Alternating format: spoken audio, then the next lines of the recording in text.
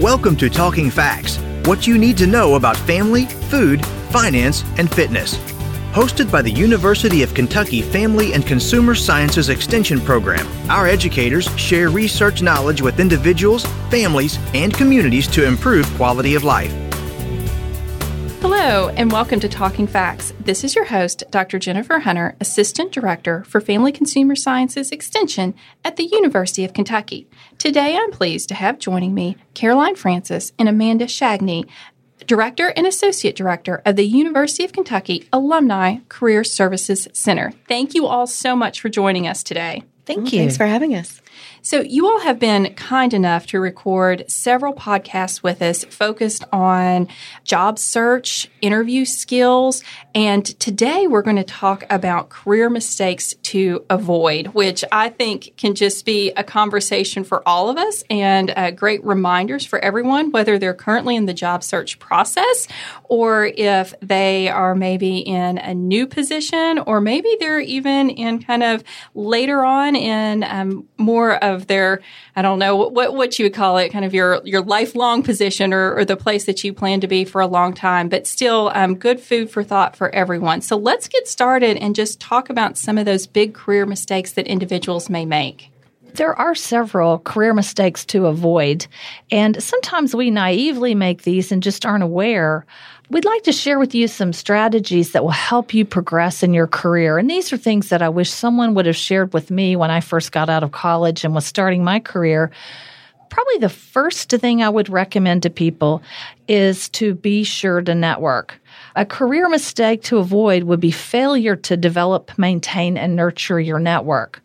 We tell clients to remember your ABCs. And what we mean by that is always be connecting. Even if you're not in a job search, networking is a huge part of career management and career development.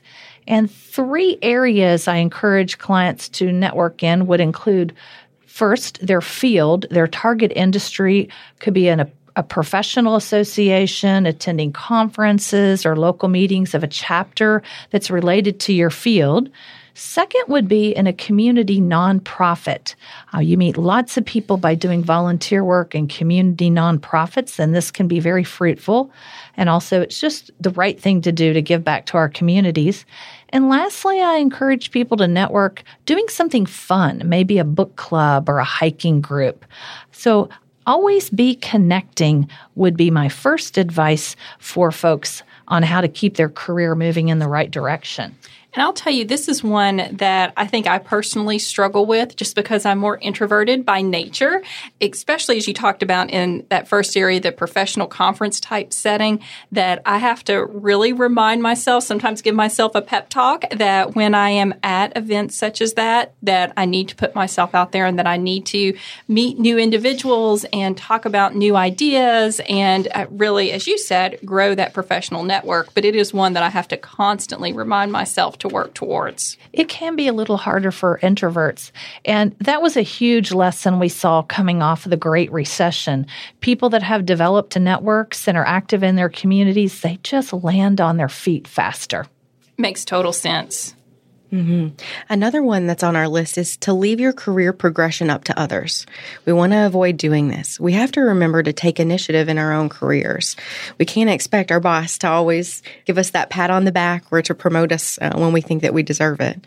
One thing to keep in mind is that you should always keep your skill sets current, especially with those technical skills. You need to be learning the latest technologies that are relevant to your area. You need to invest in your own professional development. Not all organizations are able to have funds to send you to a professional conference. That doesn't mean that you shouldn't go, so do consider leaning into those areas.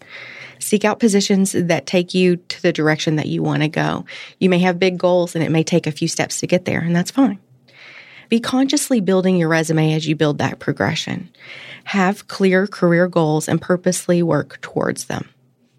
And I think that sometimes that can be hard for folks too, that maybe they do look for their supervisor or their boss to say, well, you need to go do this or you need to go that, when often a supervisor is looking for the employee to take the initiative of saying, if I could develop this skill set, I could bring this to our team, and give a justification to that employer of how that they become very instrumental to the team and really adding value to the whole group.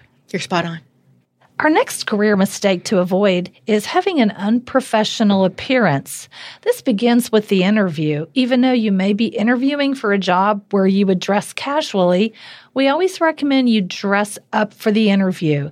It just shows respect. Also, once you get into your career, it helps people get promoted if they do dress professionally in the workplace. Your boss, your employer, they're going to want to send people out to represent the company that represents them well. So it's hard to make a first impression twice. So you want to make a strong, positive first impression in your career. And we definitely see how that helps clients progress up the ladder by being conscious of their professional appearance. I think there's no doubt, and I kind of laugh because this morning before I got out of bed, I was just thinking, I would love to put on jeans and tennis shoes today to go to work. And in the back of my mind, I know that, that I can't do that I need to put on professional clothing. But I also think this is a good time to remind our listeners that we have recorded a podcast on dressing for success and how to do that on a budget, because I think sometimes people assume that professional wear is just so expensive, and then it might be, especially early on in a career, that they just don't feel like that they can afford to dress professionally. So that might be a great podcast that we will link in the show notes for our listeners to go back and take advantage of. Another career mistake to avoid is inappropriate use of social media, and that's a big one. Everyone and their cousins on Facebook now, right? Yes, this one makes me cringe. And we've all heard the story of so-and-so badmouthed their company and got fired. So we want to be very mindful of those things. We got to be careful not to badmouth the boss, the colleagues, the organization that we work for. We really want to use social media to foster a positive brand for ourselves. We want to be careful about posting and commenting excessively during work hours. If you're always posting on Facebook, are you doing your job? Posting publicly that you are ready to look for a job is something to avoid too. Yep. I'm just going to echo the point of being careful of how often you are on Facebook during the workday, because employers do see that. I think people feel like, well, they can get away with that. But as someone that supervises a large group, there's no doubt that even if I don't see it, someone will bring it to my attention, maybe elsewhere, maybe another administrator or someone from another unit that said, hey, I've noticed employee X has, been on Facebook a lot during the day. So it is definitely something that people take notice of. Absolutely. A next career mistake to avoid would be developing your technical and work content skills, but neglecting your communication skills. We obviously do need to keep up with technical skills and always be looking for trends and keeping those skills current. But employers often tell us it's the soft skills, it's the communication skills that get people in trouble at work. So be conscious of what your Clifton strengths are, what your Myers-Briggs type indicator code is, and use those strengths. These are things that will serve you well in life, and a lot of it just comes to manners and good listening skills and remembering your pleases and your thank yous in the workplace. We just recently released a new extension curriculum called Positive Employability, and it really focuses on building soft skills. And as we were developing that curriculum and we did our homework and our research and talked with employers, that, they would often say, we can teach the technical skills, but we really need folks to come in prepared with those soft skills, with those communication skills, the listening skills. I definitely think spot on with that recommendation as well. And HR professionals will share that people get fired because of the communication and soft skills. It's not because of technical skills. Usually it's the soft skills that some employees may lack. Excellent. Any final career mistakes to avoid or tips that you may have? We do have one more. This last one is to have a poor attitude or burn bridges in the workplace. You have to be so careful about having a good attitude and making sure that you're promoting a positive work environment. Remember, what's happening at work, it's not personal. It's about supporting the mission of your organization to move forward. So you want to make sure that your boss knows the value that you're bringing to the organization and how you're fostering that positive sense. Always keep your resume up to date. You never know what networking activities will happen, but that certainly helps to promote that positivity. No need to be defensive or blame others when things don't go as you plan. There's always a whiner or a complainer on every team. And That's everyone true. knows that person's brand. You don't want to be that true. person, right?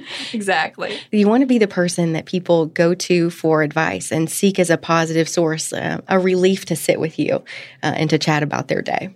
Excellent. Caroline and Amanda, thank you so much for joining us today and sharing career mistakes to avoid. I think good food for thought for everyone. Thank you for the opportunity. Thank you so much.